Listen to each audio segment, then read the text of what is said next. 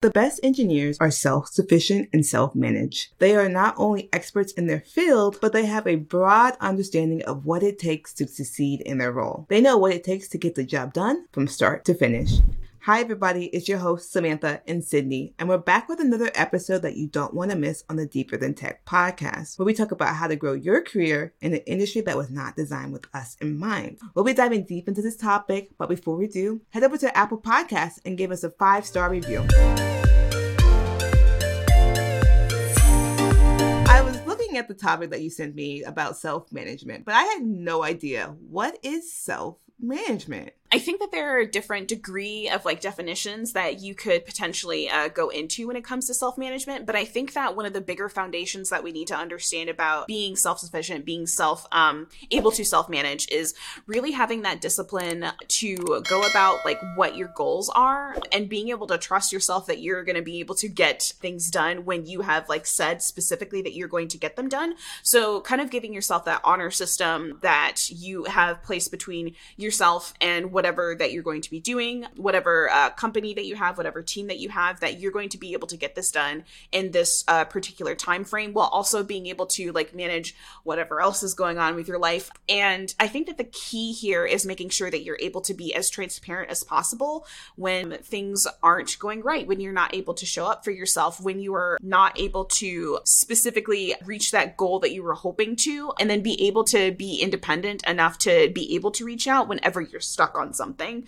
Does that make sense? It does. I would say it's quite similar to self-sufficient, but there might be a little bit of nuances here and there that might be a little different. Yeah. So do y'all work in 2-week sprints? We do. And so what's happening in our sprints right now is that we have it divided into where we have 2 weeks of prototyping.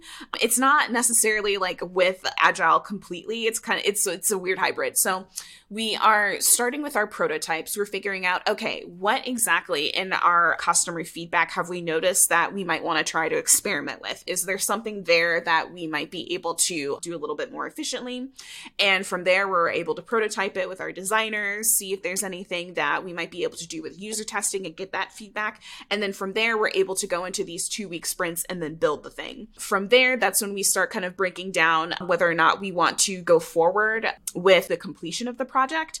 And then we kind of start the whole sprint all over again with getting that user feedback, getting user testing, making sure that we're able to see what exactly is tripping people up in terms of the user experience, what exactly they're needing to do in terms of using our product. And so, I think that there are different ways that people do Agile. It's kind of beyond me, but yeah, I would say sprints is what we do. Agile is very different for everybody, but at the beginning of this Agile sprint, this is when you set your self-management goals for the whole team? I would think so.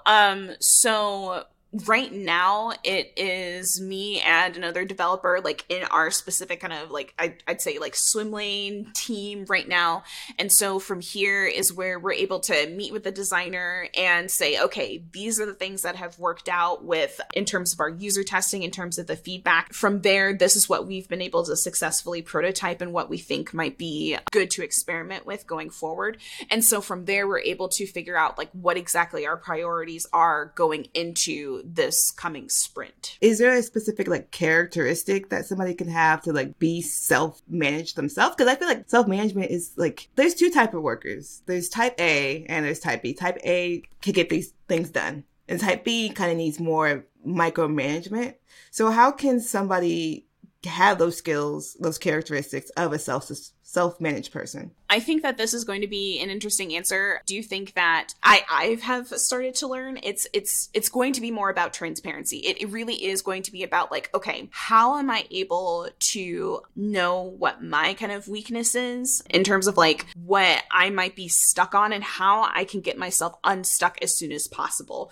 And so for instance, being able to kind of know to manage your time a little bit better on when you should probably be Googling something when you're stuck, when you need to start stopping and being okay, I'm starting to spin my wheels a little bit. So how should I go forward in terms of asking somebody for help? When should I start knowing when to try and debug my code to figure out a way to get myself unstuck? When should I start like asking more questions? When should I go like Google something? Because you can do that at any time basically, but having that like transparency like with yourself and potentially with another team member to be able to like reach out and ask for help, I think is going to be one of the bigger things. I don't know about you, if you have any other suggestions on that. When I was working with my apprentice, we kind of did the same thing because he was still kind of learning how to time box things. Like when we would give him a ticket, and then we will be like, how long do you think you should spend on this before asking for help? And that way you could have a log of like, this type of question, this type of problem will require this much time before I ask for help. Of course, I always recommend Googling first because that's the best way to learn as an engineer. Then I recommend like reaching out to me or reaching out to the group of your team. Just because you're self-sufficient does not mean that you can't ask for help. So, Sydney, what resources do you recommend to help you become a self-managed engineer?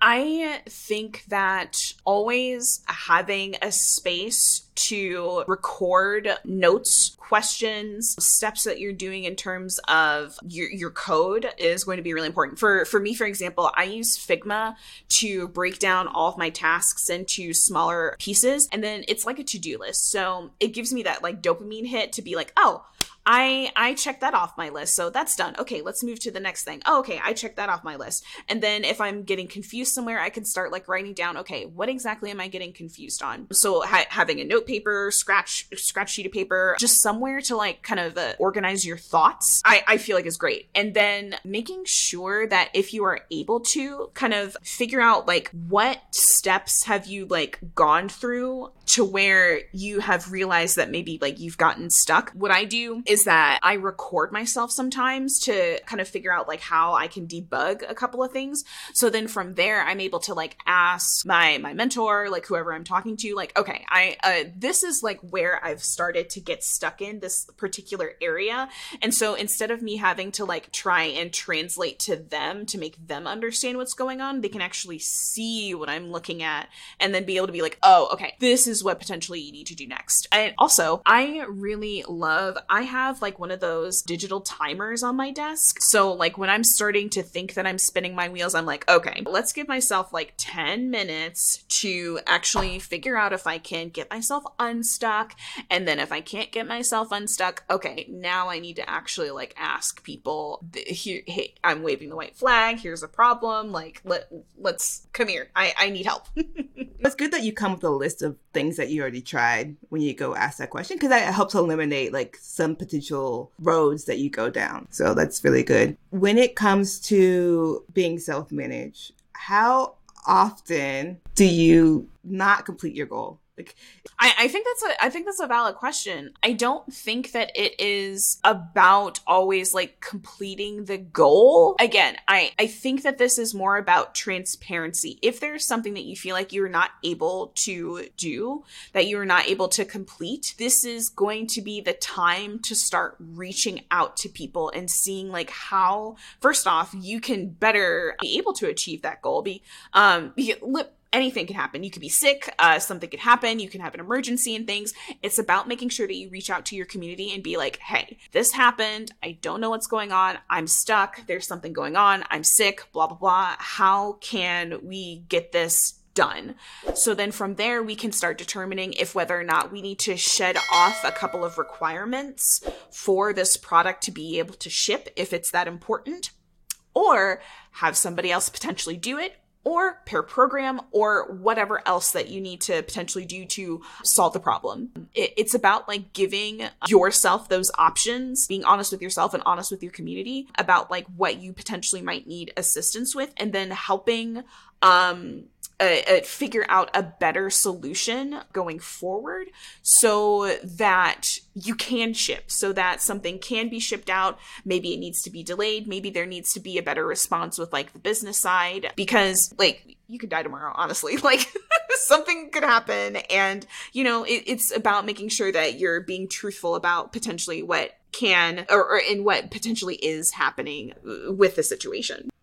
Yeah, I like the way that you said that, because it's important to give people enough heads up in case you can't do anything, because they can like rearrange things to make it fit. Like I know, but if the project manager knows that, hey, we're not going to make the deadline, like 3 weeks in advance, they can kind of like swingle their way out of the situation. But if they don't know like the day before, there's a lot of pressure on them to kind of figure this out. So like people are going to like you more if you give them the heads up of like, hey, I'm not going to get this goal done when I said I wasn't going to get done. Because it does happen. Like, it happens all the time.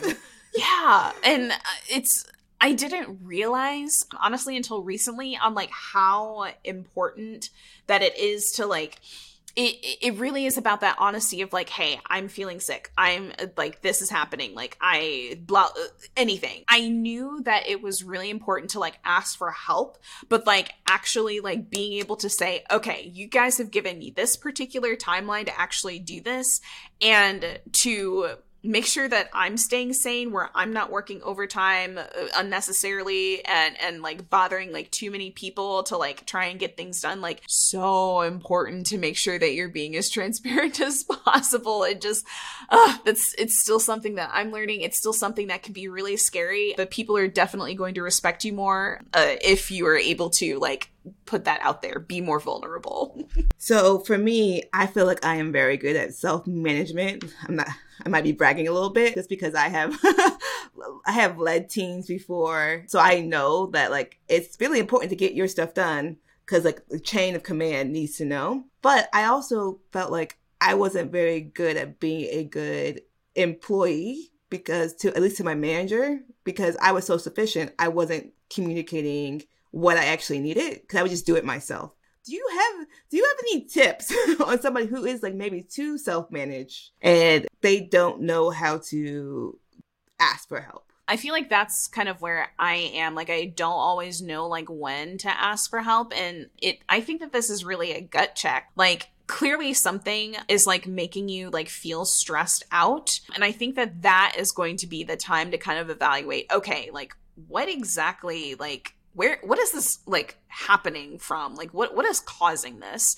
Because yeah, I don't think that I'm necessarily like the greatest at being like self-sufficient and self-managing, but like I think that it is because like sometimes it's just like fuck, like I need to start like asking for help a little bit more. And yeah, it's that gut check for me, like really being able to evaluate like what is bothering me about this particular thing.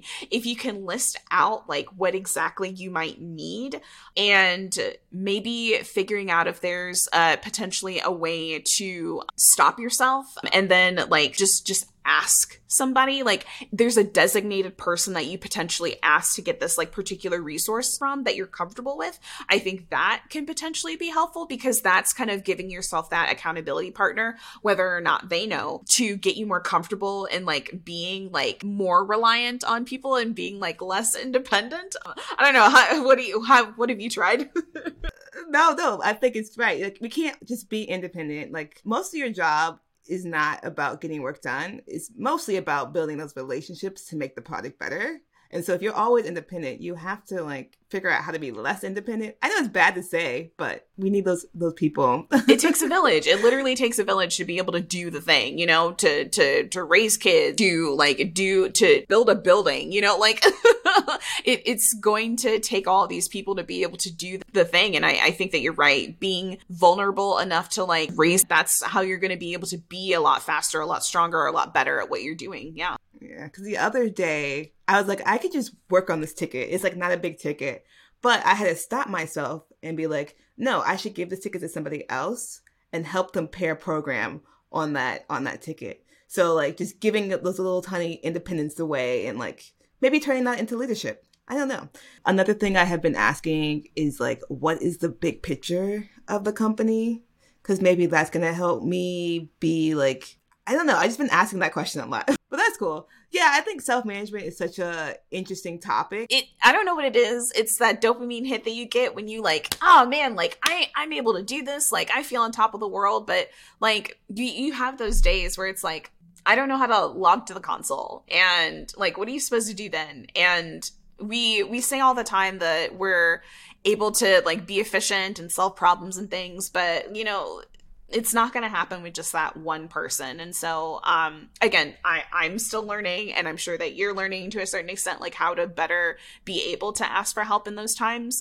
Because it does kind of feel like you're asking like a dumb question when you're not being efficient enough, or like not being able to like manage your time and manage yourself a little bit, and that kind of sucks. But again, like this is about like making sure that you're able to turn this into a learning opportunity for yourself, as well as figuring out like what can you do better to improve the bigger picture overall for a specific company. That you can't do that on your own. Like, you know, if that's the way that you want to do it, then that's totally fine. You can make your own company, and that is a great way that you'll able to figure out how to self-manage and time manage and things. But you're here at a company for a reason, to learn, to grow, to do whatever. And so it's about that vulnerability, and it's about that transparency, and it's hard.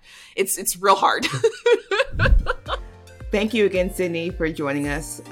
Always a pleasure. Till next time. Bye. Bye.